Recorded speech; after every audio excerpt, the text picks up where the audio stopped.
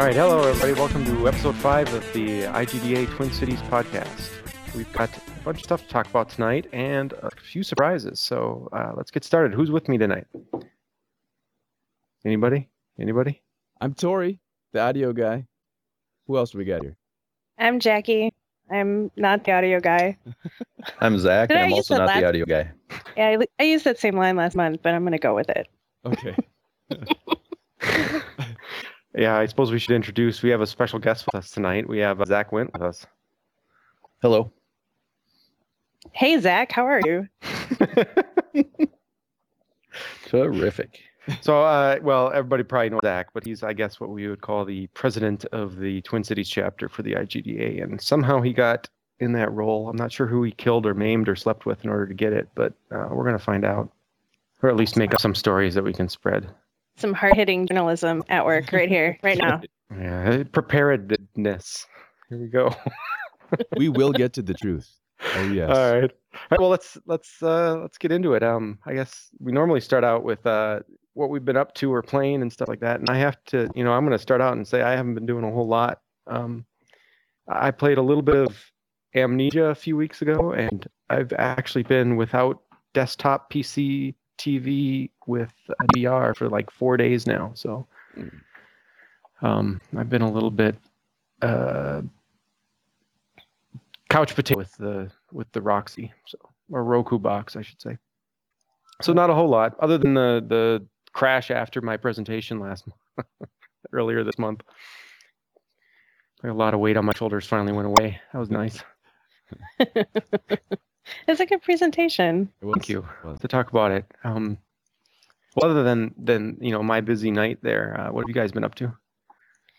Well, I have exciting news that I can only partially tell you about, but we hit our major milestone and we finished up our alpha last night, and it's pretty awesome. So I'm super excited about that. Start our beta next week. Super excited about that. We'll be adding to the team. So I haven't had a chance to play anything really. Been just kind of working on that. Except your alpha? Yeah, well, and a lot of funding stuff is ramping up right now too. So we're filling out some applications and gathering information and putting together PowerPoints. It's very glamorous. Are you going to pull in external testers? For the alpha, no. Alpha's just a proof of concept, but for the beta, yeah, we probably will. And I don't know much about it. Is it online connected in any way, or is it a single player game? Or it's a single player game. Okay. I'm still saying it's a robot dating sim for the future. The year You can. 2000. Yeah. Not going for that bait. You said what it was called last month. You got a Did name? I? Yeah, everybody has to go listen to the podcast last month to find out what you Oh, said I it was remember called. See the trick I did? Oh, I see what you did there. Yeah. Sneaky. Well, Is that the big surprise? no. There will be 2 great reveals tonight. Just wait. Wait. Oh, I bet you'll be more than that. I got bombs, yo. I'm Oh, full. he does. Mad bombs. Bad bomb. All right. Anything else, Jackie? You been playing anything or? No, How's it like I said, it's been busy the last couple weeks. So, it's been work. Been doing work, With living the dream. with legitimate game development, even. So that's I know. It's like I feel like I'm really part of the club now. It's exciting. welcome aboard. Yay! All right, Tori, your turn. Anything? So I finally was able to sink my teeth into Portal 2 for at least, 45 minutes, which was pretty cool. And I'm really digging the game. Multiplayer is really, really cool. And other than that, just a ton of voice acting. And I keep trying to get more time to play video games, but it's hard. Yeah, I still gotten back to the single player. Played through the 2-player game, and it was amazing. Yeah. Zach, what have you been up to? Well, I've been working too much, and did get a little gameplay in the last night of the Gears of War 3 beta. And I'm not a huge Gears of War player, but it's nice kind of how accessible it is, and how you can either be a super Twitch man or you can use a little bit of tactics, and all the retards running around, you can still get kills in. And they do a good job of not being, a clone of somebody else. It's kind of a distinct style and some unique semi-cooperative game types, but not so cooperative that it doesn't work in a group full of people you don't know and are not the brightest and not cooperative and like to run directly into the last place they got killed and get killed again. Sounds like online play. Yeah, but it doesn't break in this case. The other one, I rented Brook and got a couple nights in. That's the opposite, where you've got specialists and you got to work as a team, and based on having between 0 or 3 people that actually know how to play the game well, is if you pass the level or not. But it's got a unique art style, and people compare it, I think, to Team Fortress 2. It's not that much like it in gameplay, I guess. Just the idea of having these different specialists and the fact that one can build a turret and the other one can disguises. They do a whole lot more. That's not at all like Team Fortress 2. I heard Game Informer, they didn't have their review up on release because they didn't feel they actually got the full experience. Yeah, nobody did. PS3 was down. Xbox went to reviewers without the patch that made it playable online. Oh. And the only real reviews came out for PC. Okay. Yeah, that's the only thing I've heard about it. I've also heard it was kind of lackluster. Like, not a lot of people real excited about it. It's hard to get into. It was really tough. It's not polished to draw in and have a nice ramp up of difficulty like a Valve game or something like that. It's like hitting a wall and then getting killed a lot. It's interesting to me because, like, compared to Team Fortress, Team Fortress is that so it's super easy to get into. There's no real level progression. It's just run around, shoot and die. Yep. Not a lot of thought to it. And then Brink, it sounds like it's trying to add some of that stuff to it, but I don't exactly know what the appeal is, at least on Xbox. Well, and in Team Fortress True, I mean, if you team up 2 guys that are shielding each other or buffing each other or doing something, you can really roll a lot of people. Yeah. But yet, people that have no clue how to play the game are still having some amount of fun. And this kind of has that, not as much though, because you can just run in and get slaughtered over and over if area is well defended. Right. Well. Oh, and I have a bird story. Oh, An Angry All Bird right. story. This would be a real bird. So Friday night, went out for dinner with the family, and then we're coming back to the house for my kid's birthday, gonna open some presents. And I got there first, and bird lands in the tree in our front yard and starts making weird noises. And I look at it, and it's not your average bird. It's not an angry bird either. It's basically gray and yellow head and got some kind of crest on it. And I knew that wasn't normal, so I'm pointing at it as the people are pulling up to try to get them to look. And then I look back over the bird, and it's flying straight at my face. whoa. And, Sounds like a cockatiel. and it was a cockatiel, but you're wrecking my story. It lands on my Sorry. arm and then crawls up next to my neck and Are you my daddy? walks up to my neck and just clusters in there for some warmth, and then after a while starts picking at my hair. So it's a surreal Grizzly Adams kind of moment. Nice. And we That's still haven't gotten awesome. rid of it. I don't like Oh, birds wow. as a pet, turns out. This is at your house? Yeah. Oh, wow. So you just inherited a bird. Well, I put it up on Craigslist and a couple specialist places and made the kids Don't your schlep kids have like around the neighborhood looking for people that lost a bird. don't they have like BB guns and stuff? They do. I'm not suggesting anything. I'm just surprised the bird has survived such. No, they're not Well, sympathetic. it probably just escaped fairly recently, I would assume, because I don't think so, yeah. yeah. But actually- That's actually kind of cool. I think we'll probably give up here in another week or so, and a couple of people have offered to take it. Let's try to mocap him on the Connect. It's a brilliant idea, Tori. It makes sense if you think about it. Nice. All right. Well, I thought since we got Zach here and he's got some sort of avian flu now, probably. Before he passes on, we could. Wait, but before we move on from because I want to point out that bird went up and nuzzled Zach. It did. It totally nuzzled him, like how cockatiels do. That's picturing Zach with this tiny cockatiel on his shoulder, like nuzzling into his hair, is actually an interesting image. There's usually always one person at an IGD meeting that's that too. It's not that Yeah. normal. I don't know. It doesn't happen to me. Like, So you sort of sound like a bird person. No, There's a what's gray much about bird with a this. yellow head. That's a cockatiel. Yeah.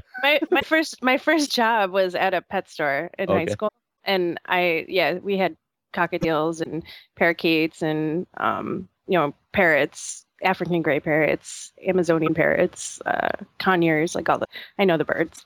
Fun fact. Cool. Yeah, the point I decided I didn't like it was when it bit a hole in my finger and then climbed on my finger, and whatever. It's kind of a hot and cold thing, I guess. I don't know. And then the fact that it just craps every 20 minutes, wherever it is, and little feathers fly off of it constantly. Yeah, cockatiels aren't the smartest of birds, but they're Just nice. bring it to work. Yeah. Just walk in. You can be the guy with a bird on his shoulder. Dude, I don't want to bring this bird in, but it won't leave me alone. I don't have an amazing bird story. And now who's got the good surprises? Owned. End podcast. We're done Yeah. here. Let's go home. Well, I know I have a couple questions for Zach, just as his being sort of the group master. Basically, how you got started would be Sure. an interesting story, if you could say. So it's kind of the opposite of fighting other people to be able to run the group. The first time IGDA here in Twin Cities, I went to one in late 2000, and here I got to look in the list, 2006. Gary Dahl was running it, and it was one of the last 1 or 2 meetings I didn't realize at the time of his tenure. And then he kind of asked people to pick up the torch, and what he really did, and it fell into silence for basically a year. And every once in a while, being on the email list, somebody would be like, "We should meet," and everybody would say, "Yeah," and that would be quiet. And then one time, second or third time that happened, Shad, who owns Puny Entertainment, said, "All right, now I've seen this a couple of times. Let's pick a date and let's pick a place, and I'll buy us all some food." And then Pete Border stepped up and said that we could do it at MSB. And so we got started there in late 2007. And I was the speaker at the first meeting. It was an absolutely glorious disaster. We got into MSB there and installed XNA and all the computers, and everybody's going to show up and do a hands-on project, because obviously everybody's a program to me, right? Right, exactly. So I didn't go, but it was Were there a lot of students at that meeting? there was quite a few. You'd think that they'd, being in a assumingly game design, that they'd probably be able to latch onto that a little bit, but maybe not. But a lot of the people that are still in the group were there the first time, and just kind of went from there. When it started up, I was officially not running it, but It was Corey from Puny, right? Yep. So Shad's brother Corey, he ended up moving out to California. Oh, brother, I didn't even know that. Okay. Yeah. Yeah, I know he moved. He had good stories. I liked hearing his stuff. His Amazon, or not Amazon, his Ultima stories were pretty good.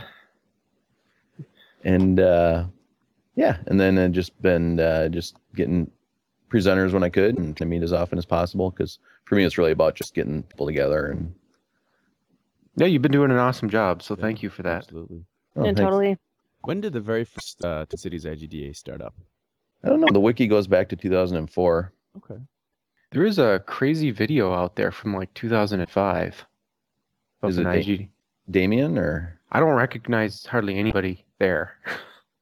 yeah, from that original Might have been- it crew, might I have think been- it's just Gary's come to a couple meetings lately, but he's got all sorts of things going on at night. All right. Well, how do you actually go about finding speakers? I'm curious. That's hard. Yeah, it's just trolling the internet and cold calling people and asking everybody you know, and it's not a science at all. No, well, yeah, I get that. I've tried that sort of stuff. It's just too many phone calls and Yeah, no response. And it definitely has gotten easier once gotten to know more people in the area. so you got a number of stuff lined up for us then? No, it was a near miss or a close call here for the next meeting, but just got Zach Johnson to agree to talk in June. I got a lot of yes, maybe, I don't know, and then a whole bunch of no's, and then he agreed to talk. And he talked once before, late last year. He did we used to, every meeting was a format of a short project and a main presentation. We've moved away from that a little bit. It also stretches out the speakers more. But actually, the intent there was to try to encourage some of the, the hobbyist students, the people that aren't doing this full time, to get up there and still share what they're doing. And Yeah, I for like the most that part, idea. that didn't really work, though. I think it's more a stage fright public speaking thing than anything else. It's my guess, anyway. But anyway, so Zach talked back when we were doing this. He did the short session, and it was one of the meetings we had at the Chatterbox, and he had this cool thing he did in HTML5 canvas tag, which is going to be a less obscure technology now. But my big memory of it was he came up with a cool scheme for using the entire keyboard to shoot, because he didn't like that you could only shoot in directions, right? So he wanted to use all the keys. And the coolest part that I remember was he just took a picture of his keyboard, put it in Photoshop, and then used the measuring tool to Totally measure went geek measure on angles. angle. Yeah. of every key. And so then the people with different keyboards yelled at him. And he did that for a contest, didn't he? was, Yeah. Do you remember? I'm remembering it was some sort of like 8-bit trip or something like that contest. It was Yeah, it was a game themed. music. It was game music in some way. So Yeah, I remember it having to do with the music for the game. yeah, it was really neat because that week I had went through and played like a couple dozen indie games with 8-bit music in them because I kind of like that stuff, and just happened to show up at the IGDA not really knowing, and then hey, I played that game. That was awesome. I'm like, I had no idea you were in Minnesota, and it's awesome that you actually showed up for this. So I felt like I told Dork in the audience because I asked like 10 questions. So Yeah, we hate that. yeah, Brown noser. I'll try to stop. So he's gonna do a postmortem on. He did another small project for Ludum Dare, which I think is a 48-hour contest or 72-hour single person contest that they run on the internet and have for a while. And then he really likes this kind of bleeding edge stuff around HTML5 canvas tag. That's what I'm talking about WebGL a little bit, because I really don't know anything about it, and I think it's all these wacky, stupid, different handsets all over the place. It's not that fun to try to, publish apps and create different apps for everything. Yeah, I'm excited to see what he talks about because he's a fun guy to follow on Twitter too. He's always saying something interesting. He's Zaxtronaut, I think. Yeah. So that'll be good. Yeah. No, back to sort of the question of finding speakers. One thing I've noticed is that you normally don't solicit the group, at least in a public format, for that's a good idea. For speakers. That's partially because it never works. Yeah, no, right, absolutely. Well, you're on the podcast. We have like 10 listeners. If you feel the need, you could solicit right now. We love speakers. We can't get enough. Please contact. Yeah, I wonder how much that stage fright thing is true or not. Because like, me personally, part of my reasoning was, to help you out, the group out or whatever for my presentation this month, but also to like sort of practice my skills a little bit. Yeah. I mean, I came from there too, just being an introverted programmer boy. The one thing I can say is you will not ever in your entire life find an easier audience than this. You just get there and show cool pictures and people start geeking out with you. You don't even have to speak. Yeah, I wanted to, that's good. I wanted to strike upon that point is that, if there's anybody out there with, ideas, something they'd like to share, whatever, please, it'd be very interesting to put that forward for us to see, talk about. So basically, if we can help Zach find things in the future, I think it'd be good. And I'd still love to be doing short things as well. So if people feel that, they don't measure up, scope's not good, that's just really kind of the wrong way to think about it. We've had people that showed a mod and they get all these crazy questions about, well, how's the particle system work in the water? And then they get to talk about what's easy and what's hard about that. Yeah, that was, I remember Jesse. Jesse did one on Crisis. I'm sorry, on the PC. Yeah. That was awesome. Actually, that turned out he took like a half an hour, and he was only supposed to be 15 minutes. It's pretty neat because everybody was like really interested. Yeah. Right. Anybody else have any questions before I ask my ridiculous ones? To me, talking about Jesse Combe, by the way. Yes. Yeah, I know you got a job at Studio 38. What's Studio 38? It's East Coast. They're actually putting out. Of course, my brain's gonna fail me now. They're working on that MMO. Yes. Oh, is that MMO? Yeah. So he's a designer for them now. So Is that Right the on, right on. place owned by the baseball? Yeah. Oh, What MMO is it? It's based on oh, what's the author's name? Ari Salvatore. Yeah. so is he moving again? Oh, he's there already. Oh, cool. Yeah, he's in Rhode Island. I think that's Rhode Island. Actually, well, I probably can't say that on air. Never mind. Okay. Sorry. Oh, you and your So it's Well- gonna suck to live in a world where you can't say everything that you know. Oh, it drives me nuts. So, I can't. So, I guess how should I phrase this? Let's just move on. No, the composer that I have for my game is Uh-huh. doing some work for them as well. Oh, what kind of work? I don't know. I'm guessing it's music. he's I would laying probably say sod. He's doing motion Yeah. capture. Yes, 'cause he is a composer, so he does motion capture. And Okay. Well, one question I had for Zach, and you can totally dodge this one if you want, but what's the best presentation, at least in your opinion? Not presentation wise, but I'm meaning like material or something like that. What are some of the ones that have stood out for you? Like any that are like really interesting, or like Well, I kind of just am into this stuff way too much, so I kind of get into anything anybody's talking about, and then start asking technical questions that they don't want to answer. But one of the ones that springs to mind is, do you remember when Monster came out and they just dropped so much information, like it was too much. It was on game design and iteration, and at some they point, talked about working with Nintendo and that one. and yeah, exactly, and just kind of their methodology and their iteration and some of their processes, and they. Oh, and Just there interviewing. was so much information that I can absorb it all, and I wish I had the notes, the PDF of the The video. slide deck. Yeah. Which is great that we're taping stuff now. That's a really cool thing. But yeah, that I really can't think of too many that I just thought were that bad, because for me the meetings are about hearing what other people are doing, but then just talking to them and other people talking about it, and it's Yeah. not about the particular content or whatever. Right. Yeah, no, I knew it's sort of an unfair question. I know for me, the first presentation by Sandra was awesome. Yeah, actually, we need more artists. People have asked for that. If anybody knows any, see pictures up there, and everybody can relate to that and get into that, even if they're not artists. Yeah, I'd love to see some as well. How about worst presentation? I'm just kidding. What was it last month?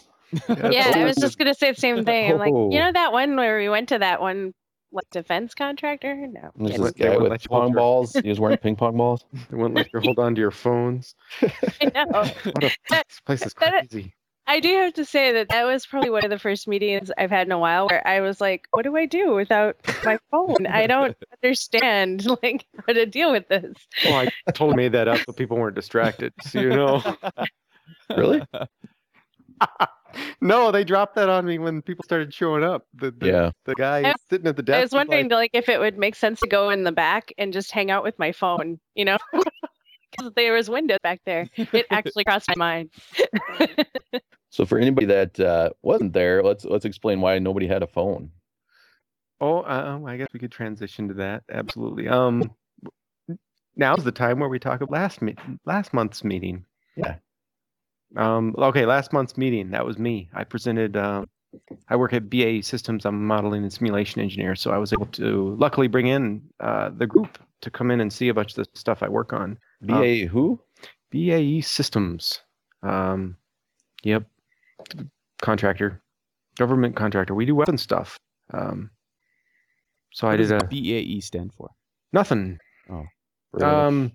Okay, yeah. I mean, it's like 3M or those Oh, okay. places where they used to mean something but they don't anymore. So BAE used to be British Aerospace and Engineering, I think. Okay. But now it's just 3 letters together, I guess. Okay. So yeah, last month was me presenting a bunch of live demos and a whole bunch of slides. It was a field trip. Yeah, to on-site to see all the equipment.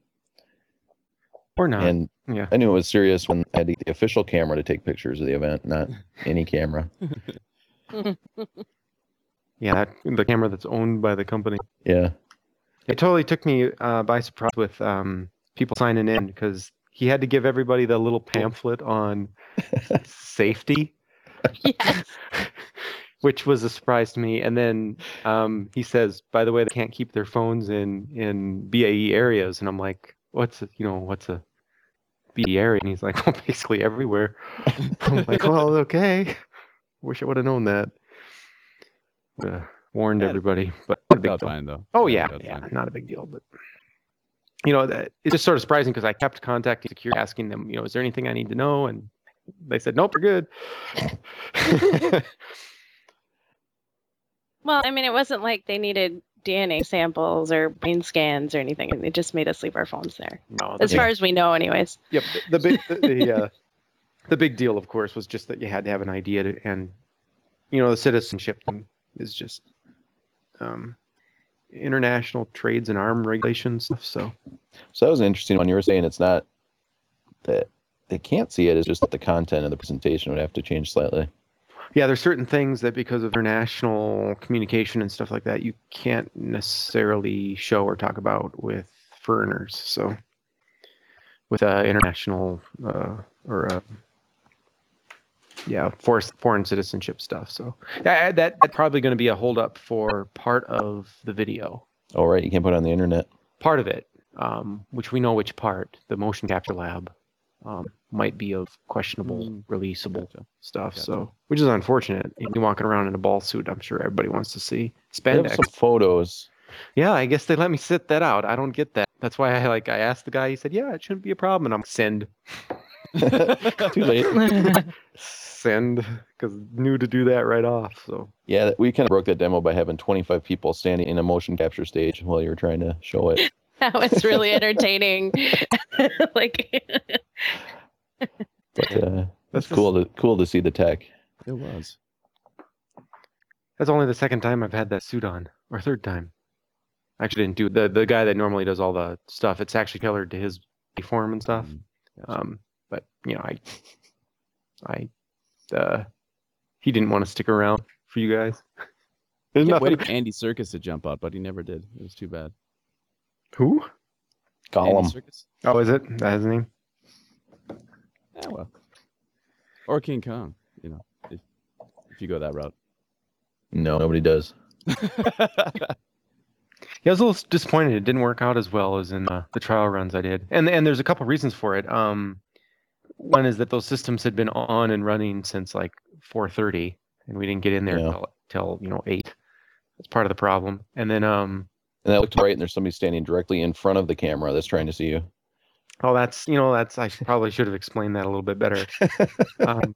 But additionally, it detects reflection. So like all of us have badges on lanyards around our neck, and so did every guest. And what happens is even though those cameras, they detect that little bit of glint, and it throws it off.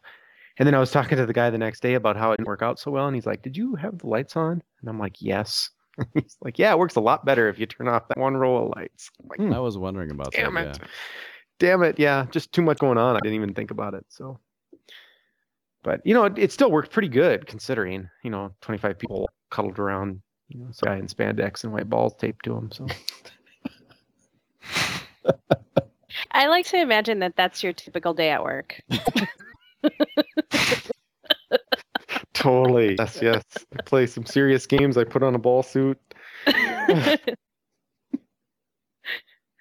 There's like 25 really stern-looking government defense contractor type officials just standing there looking dour as you do your motion capture stuff.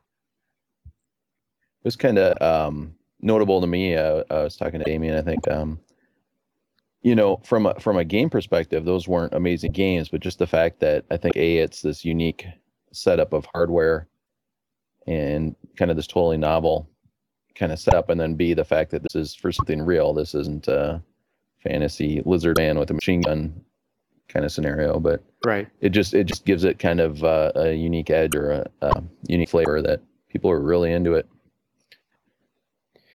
And it's really interesting to see some of that tech and just to see how it could be applied in an actual war situation, and how far it's actually come.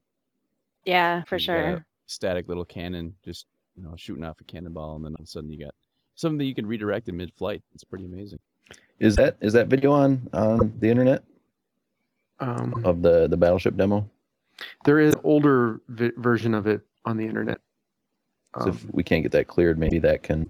Oh, that's been at trade shows and stuff. That shouldn't be a problem. Yeah, that demo is 5 years old. I should have really stepped that in front because it's sort of embarrassing. Like that was sort of embarrassed to have that show for everybody. Well, I mean, the quality of the visualization and stuff was really good 5 years ago. It was sort of in comparison to other military contractors, especially, we stood out. The system viewer looks really good, I think. But the like the landmass with blown up vehicles and things just kind of doesn't work as well anymore. I guess I wasn't The even. trees, the wind through the trees. You know, there's a funny story behind that. Because that's a module that plugs into that thing. It's SpeedTree, but somebody at work in Vega Prime, and I asked for it, and it was like, $1,200, and they asked me to justify the request, and so I sent my justification back because I asked for it. And oh my God, they did not like me. I ended up taking screenshots of billboarded trees and then screenshots of SpeedTree and showing them, this is why I want it, because it looks better. Like that's my justification, is will look better. It's sort of funny, I thought, but them not so much, huh? No, yeah, I'm sure, Zach, I'm sure you can appreciate this. You get into a big company and pretty soon there's all sorts of process and procedure that sort of gets in the way of everything. And you try to do something simple like, well, it's just, this little module, it'll save me a bunch of time and make things kind of instantly look better. And I'm serious about it. And it becomes this big stink of a deal. Yeah. So, in regards to the graphics, I guess I wasn't even, obviously, they don't look like, the modern Xbox game or whatever, but I was just getting over the fact that, look, the gun's heating up. That's real. That's how we think it's going to work. That's how it does work. We did that because that makes it people spamming the machine gun, not so much. It's real data. It's real stuff going on. Best that you simulate it, in a fake environment. Yeah, that demo is grown over a lot of years and to become very much a communication tool to really inform people how that whole weapon system works, which is why I wanted to show it, because there's like a really great example of modeling simulation that's sort of ended its life and now become a great demonstration tool of the capabilities of a system, and it came from all the stuff behind it. I was watching the video just real quick, and I know I glanced over like one of the slides like really fast, but it showed like everything that kind of goes into our simulations. And I couldn't believe you skipped that one. Yeah, I was like, yep, a lot of stuff goes into it. Next.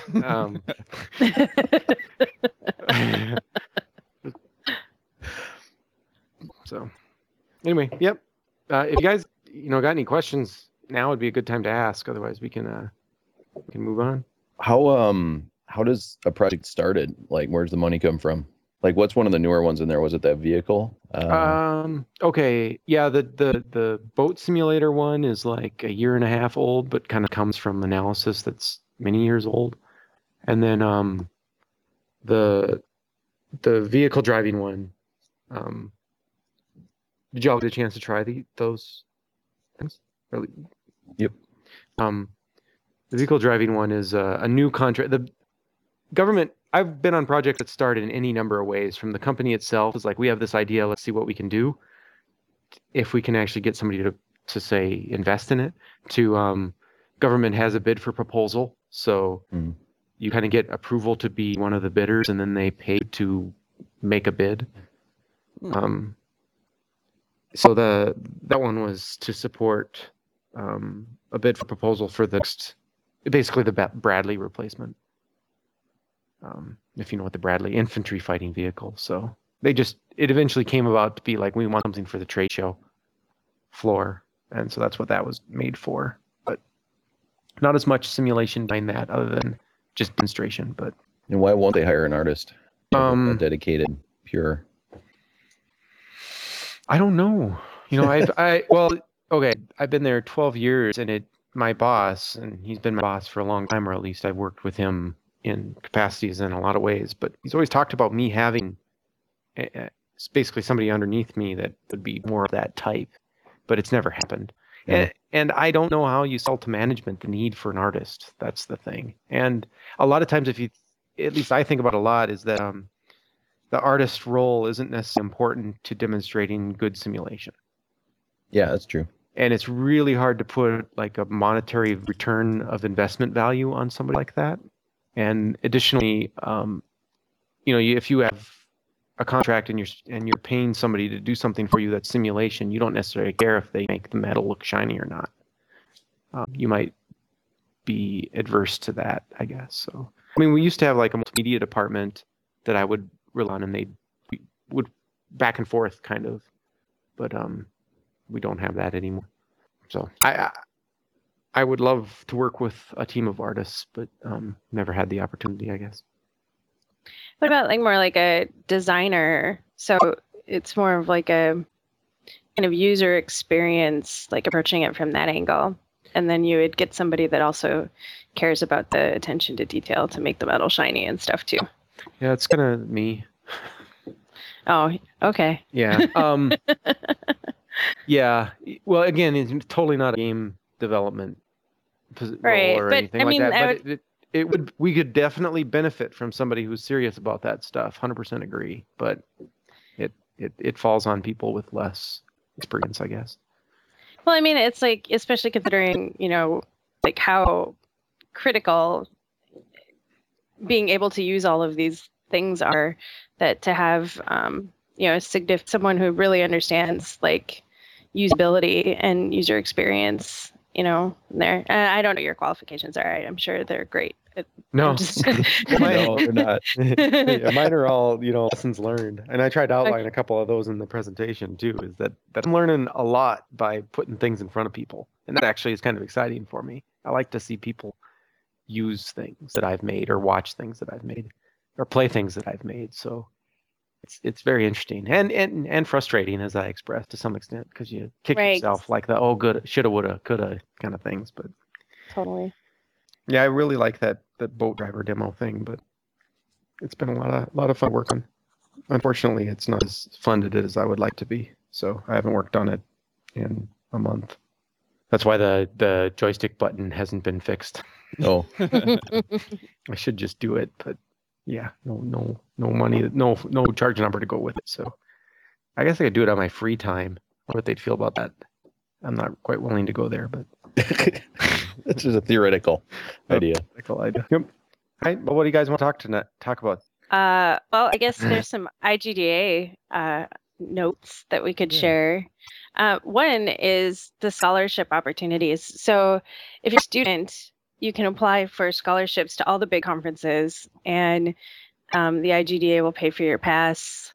And it's pretty awesome, actually, because you're then with a bunch of other students, and the students are set up with a mentor. So you actually get to meet a lot of people that way. It's really cool. networking opportunity. I met a few of them at GDC last year, or not last year, a few months ago. Feels like last year. Almost. In March. But yeah, so it's a great opportunity for students. I mean, there's some competition for that, for sure. You're definitely competing with other students, but it's definitely worth checking out. I mean, the worst that's going to happen is somebody's going to say no, right? Do you have a student? You have to be a student for the scholarships, yeah. All right. Well, another thing that the IGDA is talking about is sponsorships. Is that related at all? Do you know? Or is that like the people sort of sponsor the scholarships? I was trying to determine what they meant by sponsorship opportunities. Oh, that's for someone who wants to become a sponsor. Like, so if for the IGDA events, like there's various sponsors for parties, for Okay. All right. snacks and things like that. So that's what they're, yeah. Okay. Yeah. Which if you're a business, it's a great way to, get some exposure. Is there a list of which conferences scholarships cover? Obviously, GDC. Yeah, we'll add a link on the show notes about it. Okay. Yeah, there's a lot. It's basically everything. Yeah. Yeah, like even E3. There's like Europe, and it's all over the world too. So. Oh, cool. Yeah, a lot of info. E3, the developer conference, SIGGRAPH, PAX, leadership forums, global game jam, etc., etc. Okay. Yeah, there are a couple other notes. I don't know how many people in our chapter are actually members, but if I do. anybody's, are you a lifetime member? Not yet. Not yet. Are I you was going to give considering it? myself 2 years. Yeah, I was going to see if because, I started this business about a year ago, and that's when I joined the GDA. So I just renewed my membership for this year. And then if I still have a game company when it comes time to renew next year, I'll be a lifetime member. All right. But I wasn't All about that- to make the commitment to be in games forever quite Right. yet. Actually, that- even $600, it's like that's 2 years of like a MIMA membership, or I mean, it's really inexpensive in the big scheme of things. Yeah, I know that. I mean, part of the reason we're talking about this right now is that IGDA, other than at least for a chapter, don't know a lot of the benefits of being a member, and especially for students, the scholarships, some of the meetings they have, but another like travel discounts to, and I believe hotel discounts and stuff if you're actually going to some of the conferences and whatnot. It's nice to know some of the other benefits other than just say networking, which is obviously the number one. But Yeah, Even some food unfortunately, discounts, weren't there? right? Yeah, but it's Virgin America, and they don't fly to the Twin Cities, Oh, okay. which is a bummer. But yeah, and there's usually some different like hotel discounts and things like that for various IDA events. They also have health insurance and stuff too. If you're like a freelancer, Oh, wow. you can use their health insurance program. I mean, you have to pay for the premium, obviously, but like you're eligible to participate in the health insurance pool, so you don't have to like go through a separate personal thing. Yeah, the personal costs are much, much higher Yeah. to get your own private insurance policy. all right. Well, one other quick thing to note is Scrum Chicago, and I know that a couple people in our group I think had been talking about it. I wasn't one of them, but. Yeah, if you're looking for Scrum certification, I think there's still some spots left for it's going to be in Chicago the first couple days of June, and it should prove to be a good thing. I mean, especially if you are looking for certification. Right. But, how long is the event? Is it a couple days?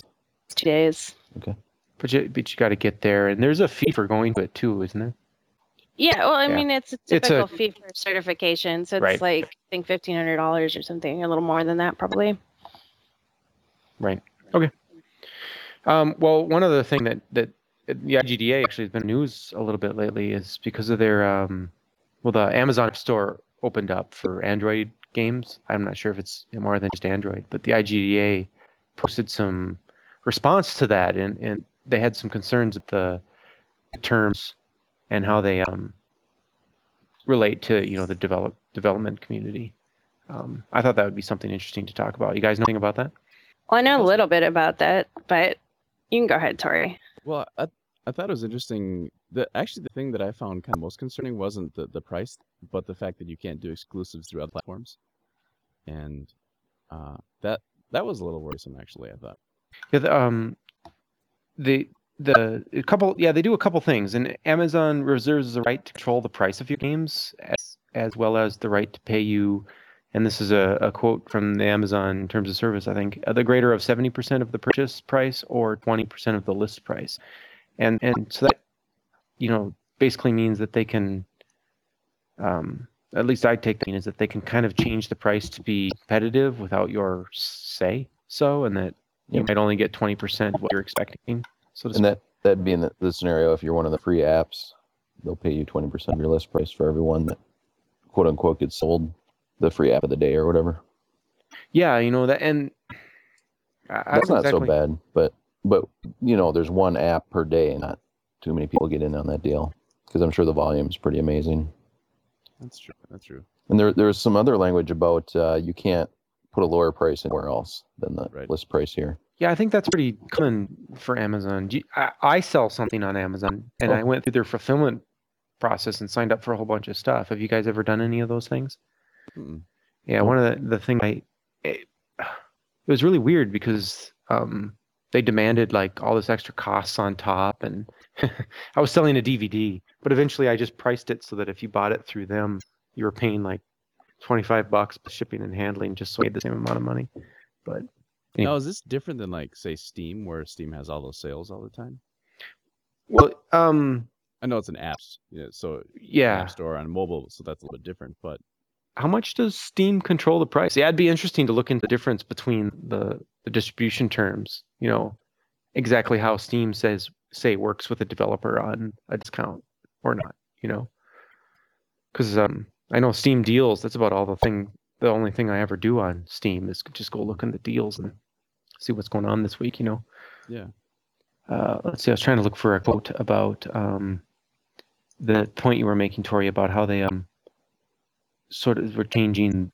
They didn't want you to have your product on other places or something like that. you just couldn't do exclusive stuff to Okay. other places if you want to have like your app on their store. Right. So- Well, one of their things is developers cannot set their list price above the lowest list price available or previously available on any similar service. So that means your list price has to be, you know, the same or lower than any price you've ever sold it anywhere else, basically. Mhm. I don't know how they'd keep track of that, but I mean, It's interesting though, and I mean, I guess I don't know what the terms are for Apple Store or for the BlackBerry store. Does anybody know anything about those? well, I mean, the Apple is kind of defining the market for, you know, like it or not. They've sort of defined what people expect out of app sales. You know, if you're a developer making a game, you kind of expect it to be sort of like Apple. And Apple, you know, is a substantial amount of the market. They, like I just saw a press release today saying that of the $3.8 billion projected earnings of online mobile app sales this year, 3/4 of that is going to be Apple products. Yeah. So, and if they just take that 30% off the top, they're not doing any price setting or anything on those apps. The developers decide that. True. But I mean, they're also in a very good spot. Right. But this Amazon thing, how do you guys feel about it? Do you think it's IGDA's place to make these claims and I think so. stuff or not? I don't think many developers kind of read into this. You know, they're so used to being on the internet and clicking through agreements without reading them. I'm sure they haven't combed through it and really understood what's going on. The scenario they pointed out, you know, if they're doing an app of the day for free, or steeply discounted, you know, they're just knocking your price down without telling you. That's not so bad if they just decided they want to compete somehow and did that to every app. I mean, there's nothing stopping them from doing that. Just knocking the price on everything. Yeah, it's one of the examples that the IGA points out is Amazon, for instance, gives a top 100 rated games get 75% off. Really? No, that as just an example. Oh, okay, Something yeah. Amazon could do, and Right. It would cannibalize your sales elsewhere, maybe. you know, it would work out potentially very well for some developers, but also potentially very poorly for others that were sort of, you know, they would lose in comparison. But Amazon would benefit the most because it captures the customer's goodwill. Right. Well, and I think the other thing too, and getting back to the point about is this the IGDA's place, is that, you know, IGDA is about representing, you know, individual game developers, not big corporations. And like the big players can make deals with Amazon and set prices so that they don't get taken advantage of either. And that's the one thing that, you know, your typical, you know, app developer doesn't have. They don't have the legal power or expertise to make deals with Amazon, or economic power for that matter. So it's easy for them to get taken advantage of.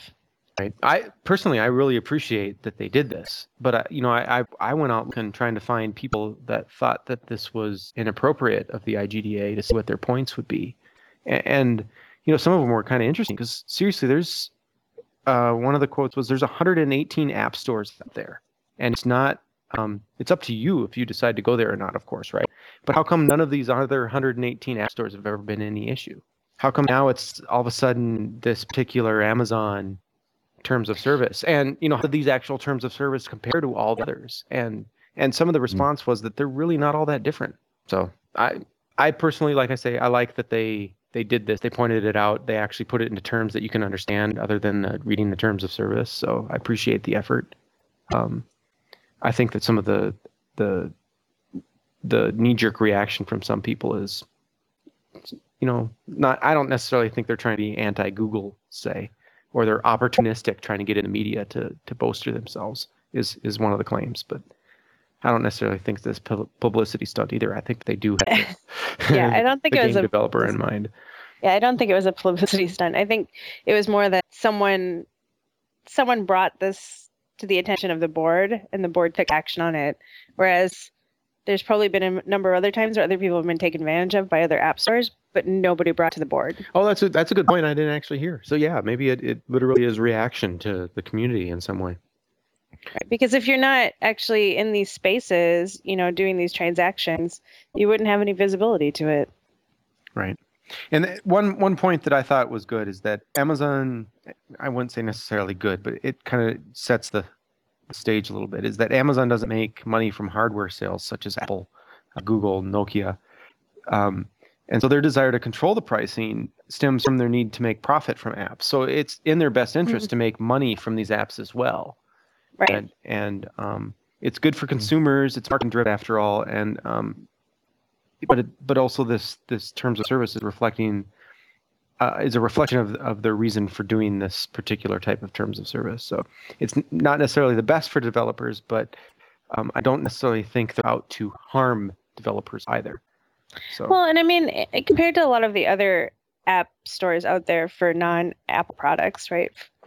So Amazon has an advantage in that it already has a huge customer base with all of these other things to do, the Nook and not the Nook, sorry, the Kindle. The Nook's the other store.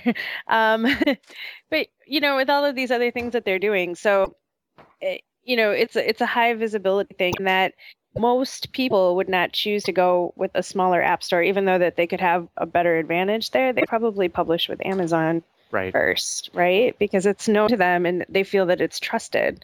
Right. So, Well, it's a two-way relationship. That's exactly the reason I put my DVD up for sale on Amazon, is because the fact that it's there becomes a representation that it's a real product. Oh, this is legitimate, as fake as that might be.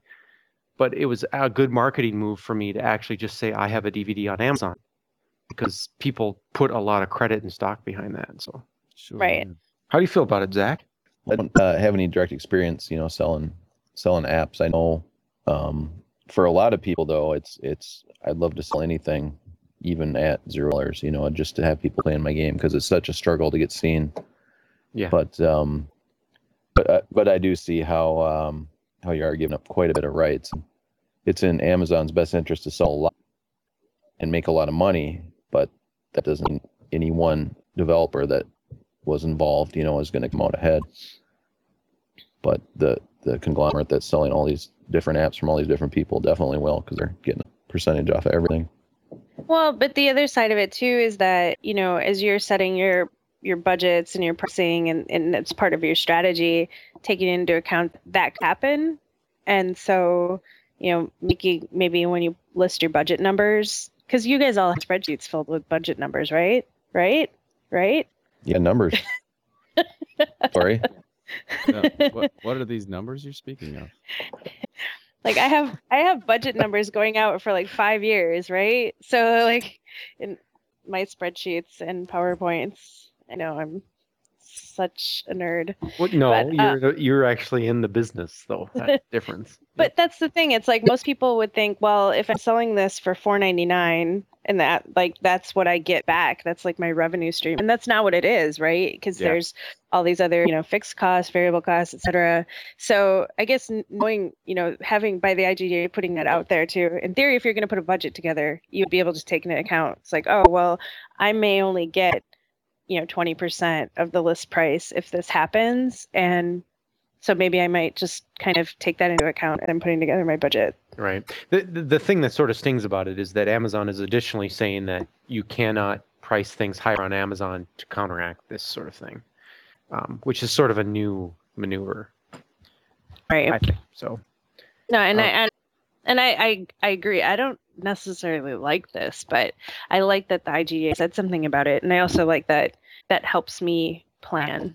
Yeah, no, right. This is the sort of thing that I would have glossed over and not really known what it meant. But also, I would, and the likelihood of this sort of thing happening is probably not too great, I guess.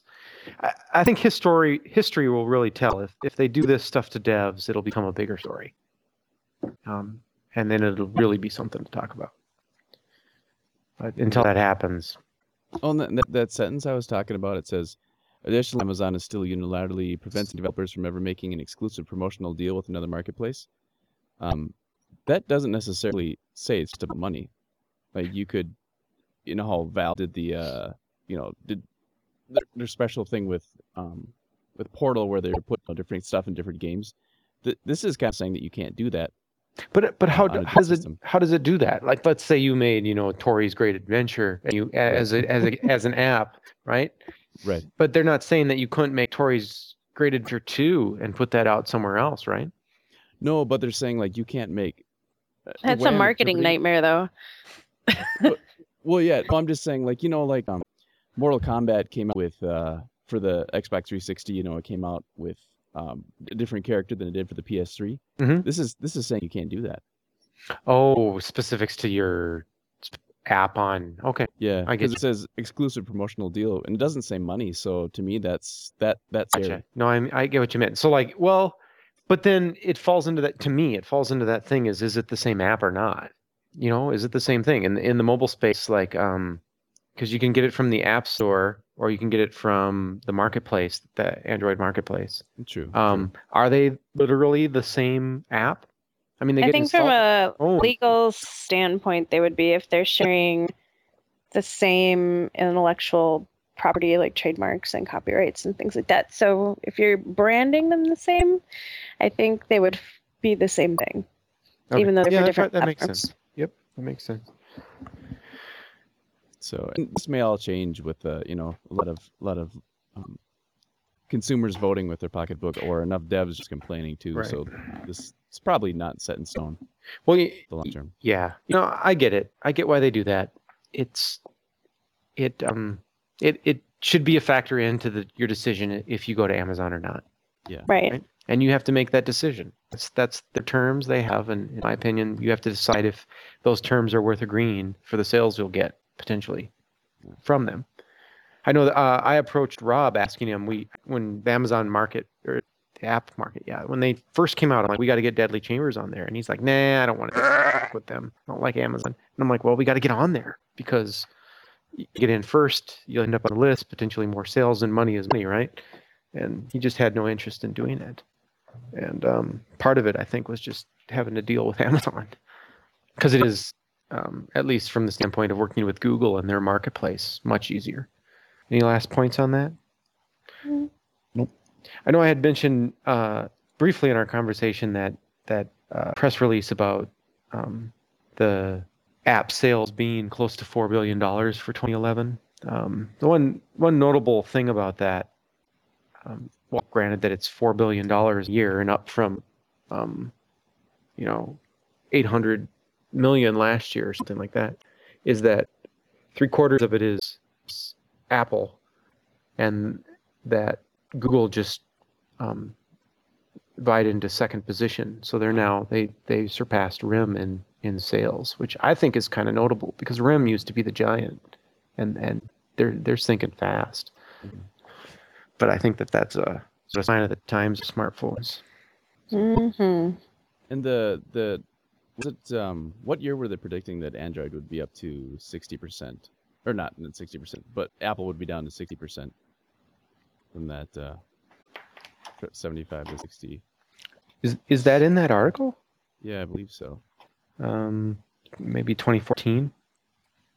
Oh, yep, 2014, which is actually pretty quick if you think about it, going from 75 to 60. Not if the rapture happens. Well, let's not go there. It's never I know. but Holy cow! 18.1 billion app downloads by the end of 2011. That is crazy. Like seriously, I've been watching Eureka on Netflix. I should throw out there that Netflix streaming is a wonderful thing. yes. And I've been watching Eureka, and I don't know if you know what Eureka is or not, but it's a sci-fi channel show from started in 2006, I think. And so I started watching from season 1. And it's supposed to be this like super advanced town of nerds and geeks. And they all have cell phones, but all their cell phones are flip phones. And so it's just sort of like, I'm like, wow, what is that? Oh, they have flip phones, but yet they have hoverboards and and time travel machines. And, they do an episode that goes to like 2013 and they all have the same flip phones. I'm like, wow. Just sort of interesting. But thinking back to like 5 years ago, even talking to somebody about what, an app download would be, they wouldn't even know. So, all right. Well, I think that's enough about that, unless you guys want to add anything on there. All right. Let's skip to the surprises. It's time for surprises. It's time for surprises. All right. So I just decided that, actually inspired by Zach's idea of bringing some kind of news article to this thing, I decided to try to bring weird stuff to it.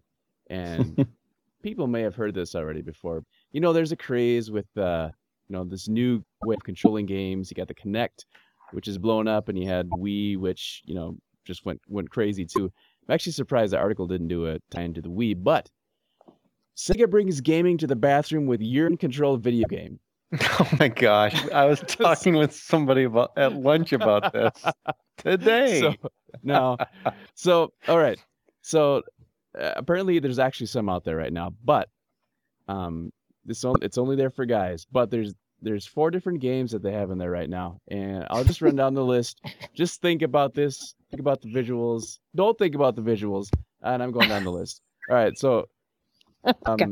So okay, wait. I gotta get in the right mindset. All right, I'm standing in front of a urinal. Standing in front of the urinal. Okay, and all right. So first game they have, Mannequin Piss, calculates exactly how much a player peed.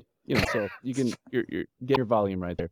Wait. So your contest is to like store up as much as you can. Yes. So don't go to the bathroom so you can win at going to the bathroom. Right. That works. You can get the high score and put your initials in and. But yeah. Oh, I know. It takes your picture. This actually has it actually says there's a flash drive. So if you're really particularly proud of your score, you can stick it in a thumb drive and it'll download the score for you. That doesn't seem sanitary. No, it doesn't. Sounds like a very smart idea. In Graffiti Eraser, players try to urinate forcefully to blast graffiti off a wall. All right. Okay. The North Wind and Her. This one, it's kind of misogynistic, but whatever. It's that culture. Gamers act as the wind, attempting to lift a woman's dress with powerful blasts of pee and of urine. I want to test to see if this works in the real world. So, my god! They have. I'm pretty sure the reaction would be a bit different, but. And then they have milk from nose. Player goes head to head with previous urinal user to see who has the strongest flow. Oh my gosh. Oh no. So like you and your buddy pee at the same time and you got the you gotta do not cross the stream. But seriously.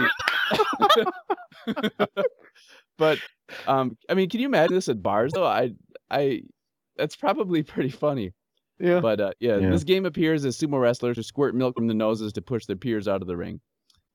Yeah, I totally see like the thing at the carnival that you have to spray the clown in the mouth and see whose car gets to the end of the thing the fastest. God. So now they just need to take it while you some sort of game while you're duking it at the.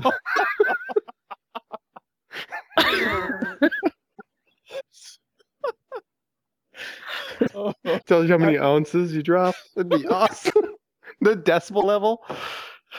Who's the loudest? Well, hopefully Sony can make that next year.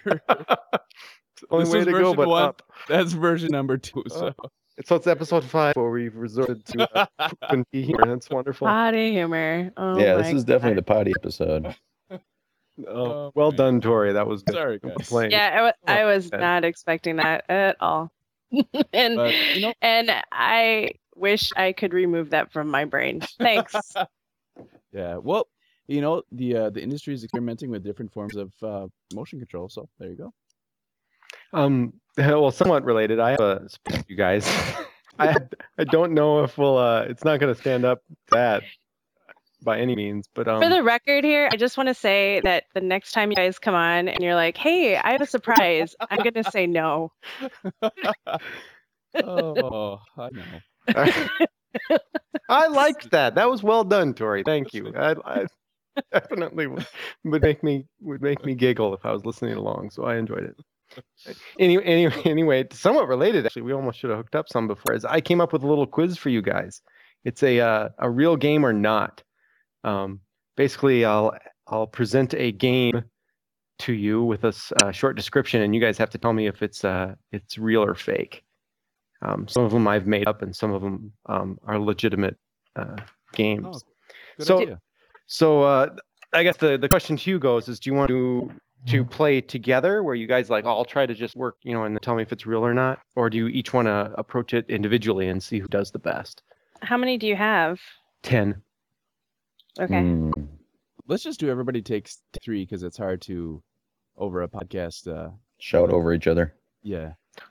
Right. Yeah. It'd be me presenting it, the name, the real quick description, and just say, do you think it's real, Jackie? Do you think it's real, Tori? That sort of thing. Yeah. Let's just. Do you guys want to just work together, like all 3 of you decide if it's real or fake? Let's rotate through. Yeah. Then we can mock each other. Yeah. Okay. All right. Excellent. All right. Here we go. You ready? All right. So rules is talk it out, I guess, if you want. Let me know what you're thinking, your insight into it. I'd really like to know what makes you think it's real or not. Consider the platform and audience would be a recommendation. I made up a lot of games, but as I read them, they're extremely generic. It's really easy to make up a game for the Wii, for instance, right? It's not hard. So, and it's not fair because it's like, puzzle, puzzle, puzzle, right? That's you. Yeah. If I told you it was on the Wii, you'd probably go, well, okay, that's not fair. So anyway, here we go. Here we go. Who's first? Number 1, we'll go Jackie. Number 1. I see how this is. Well, hold on. All right. The fan. Zach, it should be Zach because It should he's be- our. Sorry, no, ladies first. Now you're chivalrous. I was working. Yeah, this one time. I was trying to. Yeah, Convenient chivalrism. I had this planned out to some extent. I was giving Zach the benefit of the doubt, but okay, here we go. Ready? Number 1, The Fancy Pants Adventures for PlayStation Network and Xbox 360. And here's the description. No Googling. Oh yeah, that should be one of the rules. Is no searching. All right. The Fancy Pants Adventures delivers an all-new adventure designed exclusively for console. Fancy Pants Man speeds through an entirely new world to rescue his kidnapped sister, Cutie Pants. Racing through unique open levels, Fancy Pants Man will explore vast lands, defeating challenging enemies, and overcoming clever obstacles on his quest to save his sister. Run fast, run fancy. Jackie, do you think it's real or fake? Oh, I'm gonna go with fake Fake. Any particular reason why? because there's a Fancy Pants Gangsters podcast here in the Twin Cities. Yeah, you must not Silly. listen because they actually interviewed the developer of Fancy Pants Oh. Adventures. Did they really? Yes, this is a real game. Yeah, no joke. It's a Flash game. It's somewhat popular. I actually ported it with new adventures to the console. So that just came out. Oh, yeah. One thing I didn't mention is all these games, the real ones, were released within a month or two. Oh, Okay. I'll say that. Okay. All right. So that's 1 fake miss. Real game. Number 2. Let's go. Let's go, Tori. Game number 2, Tori. You're up for the challenge. Cooking Mama 4 PB&J for the 3DS. All right. This. Here's the description. Oh, I should also mention that the descriptions, when real, came from their writing. So if it's okay. crazy writing, it's because it's them, not me. And if I made it up, it's crazy writing because I decided to make it crazy. All right. That being said, Cooking Mama 4 PB&J. The 5th Mama game the series is finally here, and it takes on the 3DS. Mama's back for a snack attack with Cooking Mama 4 PB&J. Packed with 5 game modes, including the immersive 3D mode Food Fight. This quick food and snack-themed game pushes players to their action limit as they prepare, mix, cook, slice, dice, and dodge. Real or fake? I say it's true. Nope. I made that one up. Oh, snap. You did good. All right. Yeah. You should pitch it, though. All right, Zach, you're up. Number 3. Okay. You ready? I got this. All right. Magica Vietnam for PC. Magica Vietnam features a lengthy challenge scenario that puts you in the combat boots and stylish robe of a wizard GI. Venture deep into the Goblin Kong jungle with up to 3 fellow soldiers in a heroic attempt to liberate prisoners from a POW camp and face off against deadly Vietnam-themed enemies. Destroy enemy positions, escape the perils of the jungle, and return safely to the evacuation helicopter. And then it's in quotes, get to the chopper. Boy, that sounds like a real low-budget Flash game to me. It's a real game. It's expansion pack. What, you buy it That's like a in good game. for money? Yeah. Yeah. Yeah. Just got Yeah, it's out released on last Steam. month. Yeah. Really? Yeah. Yeah. It's Magica. Magica Vietnam. Well done, Zach. What's Magica? Yeah. Actually, that was available even for Xbox Arcade, I think, wasn't it? Is it? Yeah. Well, the press release I saw for Magic of Vietnam was for PC, so I'm presuming Okay. it's Steam. I should have said Steam, but Okay. all right. Number for Tori. Ready? Yes. All right. The Dishwasher Vampire Smile for Xbox 360 Arcade. 3 marks remain. Dig further into Yuki's bloody quest for revenge. Vengeance is yours. Seek retribution as you slash your way through 13 unique campaign levels as Yuki or as the Dishwasher. This is the sequel to the 2009 The Dishwasher Dead Samurai. Do you think it's real or fake? I think it's real because there was a dishwasher Flash game that most people liked, and it makes sense that they may have then download a DLC for it. It is real. Actually, I believe the original Dishwasher was a Dream Build Play competition winner for the XNA. Yep, the first contest. Okay. Yep. Okay. Yeah, the trick here was that it's supposed to be like they made a sequel or whatever. All right, well played. All right, let's go. Jackie, ready? All right. All right. What's the order changing? Is this rigged? Well, I had an order pre-planned, sort of based on something, and it was somewhat random, but it Based on something. it was randomized to some extent, but yeah, evenly to some distributed. extent. All right, number 5. Leave me alone. Dora the Explorer Backpack to the Future, available for Wii and PC. When Dora Marquez, star of the Nick Jr. cable animated series Dora the Explorer, and her pals Boots the Monkey and Backpack the Backpack find themselves lost in time, it's up to your child to help them find their way back. Meet dinosaurs, medieval princesses, and former presidents in this educational action game for Wii PC. Along the way, players will have to avoid obstacles, use in-game jumping, climbing, and swimming skills. Your child can even ride a dinosaur and see the signing of the Declaration of Independence. What? Real big. Oh my gosh. I What's have the no platform? idea. Wii or PC. Hmm. Dora the Explorer, Backpack to the Future. I just don't know. Is You Backpack gotta- even a companion? I don't have kids. I have no idea. That's why you were selected first. Yes. I know. I see how you do this now.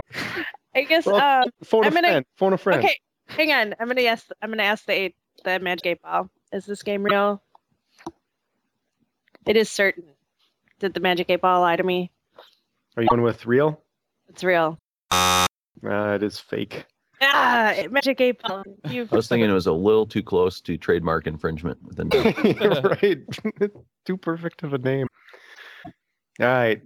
Number 6 goes to Zach. All right. It's called Crazy Chess for PC and Facebook. Who says It's real. You don't even want to hear the. No, go.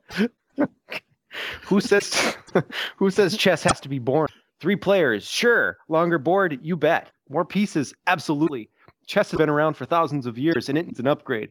Play with friends or against 1 or 2 computer opponents. New pieces such as Wall, Witch, and Changeling add new game elements, strategy, and fun.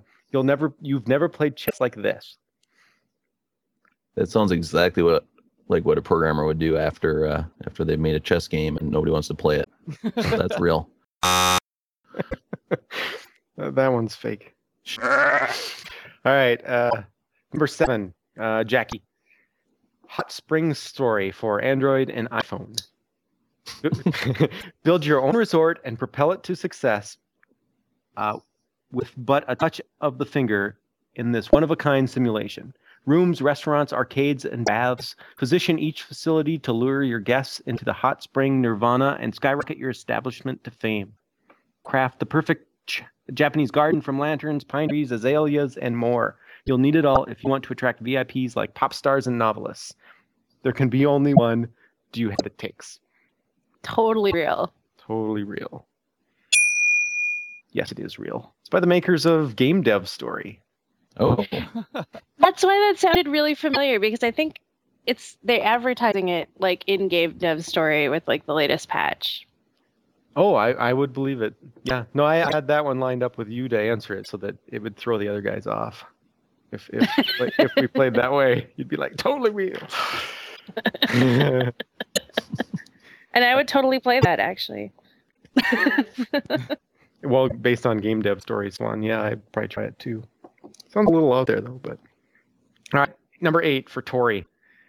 Duck Duck Ninja for Android and iPhone. A ninja in a small village. What the hell is this writing? A ninja is a small village's last hope for survival after an evil king invades their land. Be the greatest ninja master in the world, flying freely with jump and swing action to clear all 50 stages while following the scenario in adventure mode. Or play in score attack mode by keeping on attacking enemies appearing one after another. A crazy speed ninja action of reckoning proportions finally begins here. I'm going to say fake because you said you'd written a lot of fake stuff. Yeah, fake. Duck Duck Ninja. I didn't have a whole lot to go with that, but I like that I did. It is. Oh, I can totally see it too.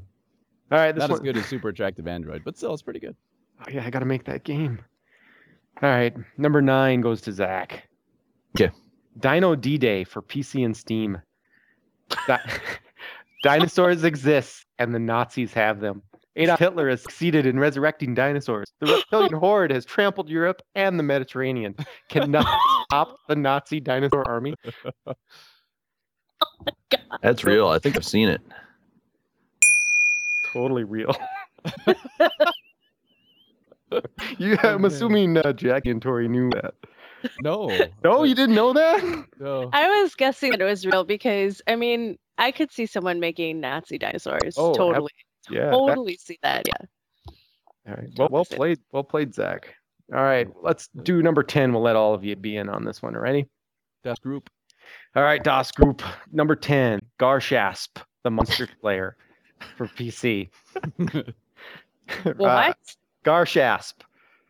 Garshasp is a third-person action-adventure video game based on ancient Persian mythology. The game is based on the epic battles of the mythical hero Garshasp in ancient lands against the evil monsters.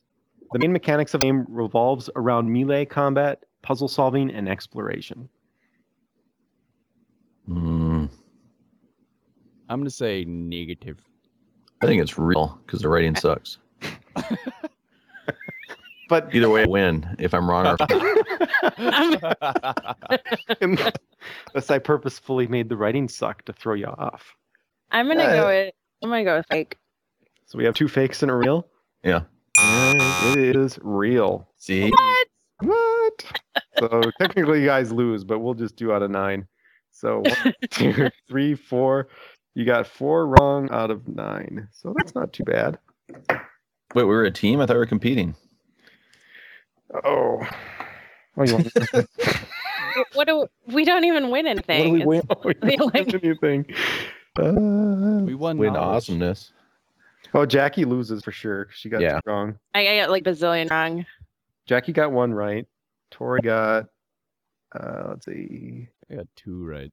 2 right with the dishwasher and Duck Duck Ninja. And let's see, Zach got Magic of Vietnam. He said it was real. I can't believe that. Check.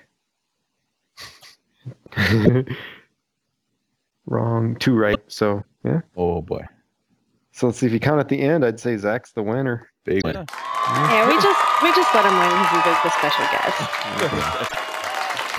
So that was my surprise. That was a lot of work, too. I'm like, oh, this will be a fun little idea. That was fun. Cool I idea. enjoyed that. Totally That's a enjoyed cool that. idea. Try to do it again and improve upon my skills. So I think I could pull that off a couple more times. There's a lot of crazy games out there. Dino D-Day just made that too perfect, though. As soon as I actually read, I'm like, yeah, this game has to happen. So well played, everybody. Oh, thanks for doing that. That was awesome. All right. All right. Well, I guess we should wrap that up. Quick note about we are planning a happy hour social sometime later in May. We'll have more details on the website when we have that. Oh, yeah. Actually, for those who are actually listening to the podcast, maybe we can put something in the blog post too. It'd be nice to know where people are so that we can put the happy hours where people don't have to drive all the way across the metro to reach it. So, Oh, we Let should do us like a know. bar suggestion. bar suggestions. Oh, we're Sweet. thinking we're Shakopee. Shakopee. Absolutely suggested. I suggested St. Michael, but bar suggestions Okay. or meetup locations I think would be a good idea. We'll see what happens. Yeah. Well, we need actually a large amount of people to participate in it instead of Oh, just yeah. like the four of us. Exactly. Well, I think your suggestion for where were you thinking? It's called the cafeteria in Uptown this month. Uptown Cafeteria. Yeah, it's in it's in Calhoun Square. Great. I think it'd be good. I think that's a good spot. So There's parking there, a bunch of bars, like a deck. bunch of nerds talking about games. There's you blend in with hipsters these days, so What? it's not.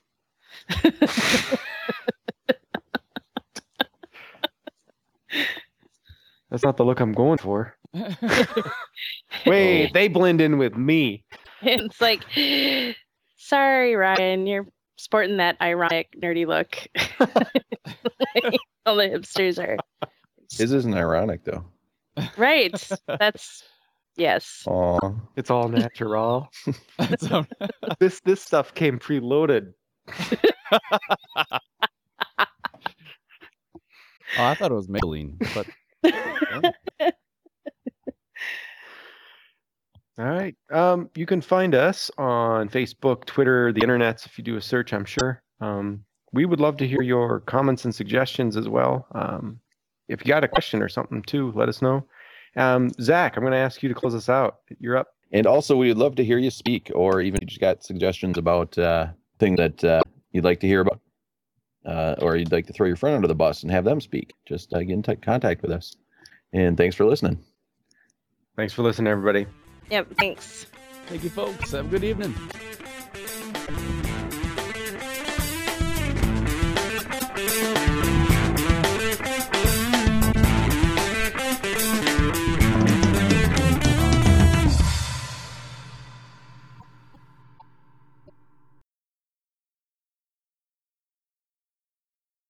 Can we start on here? Yeah, I can Foley it. Nice. I want to With beep. the magic goat. Ah.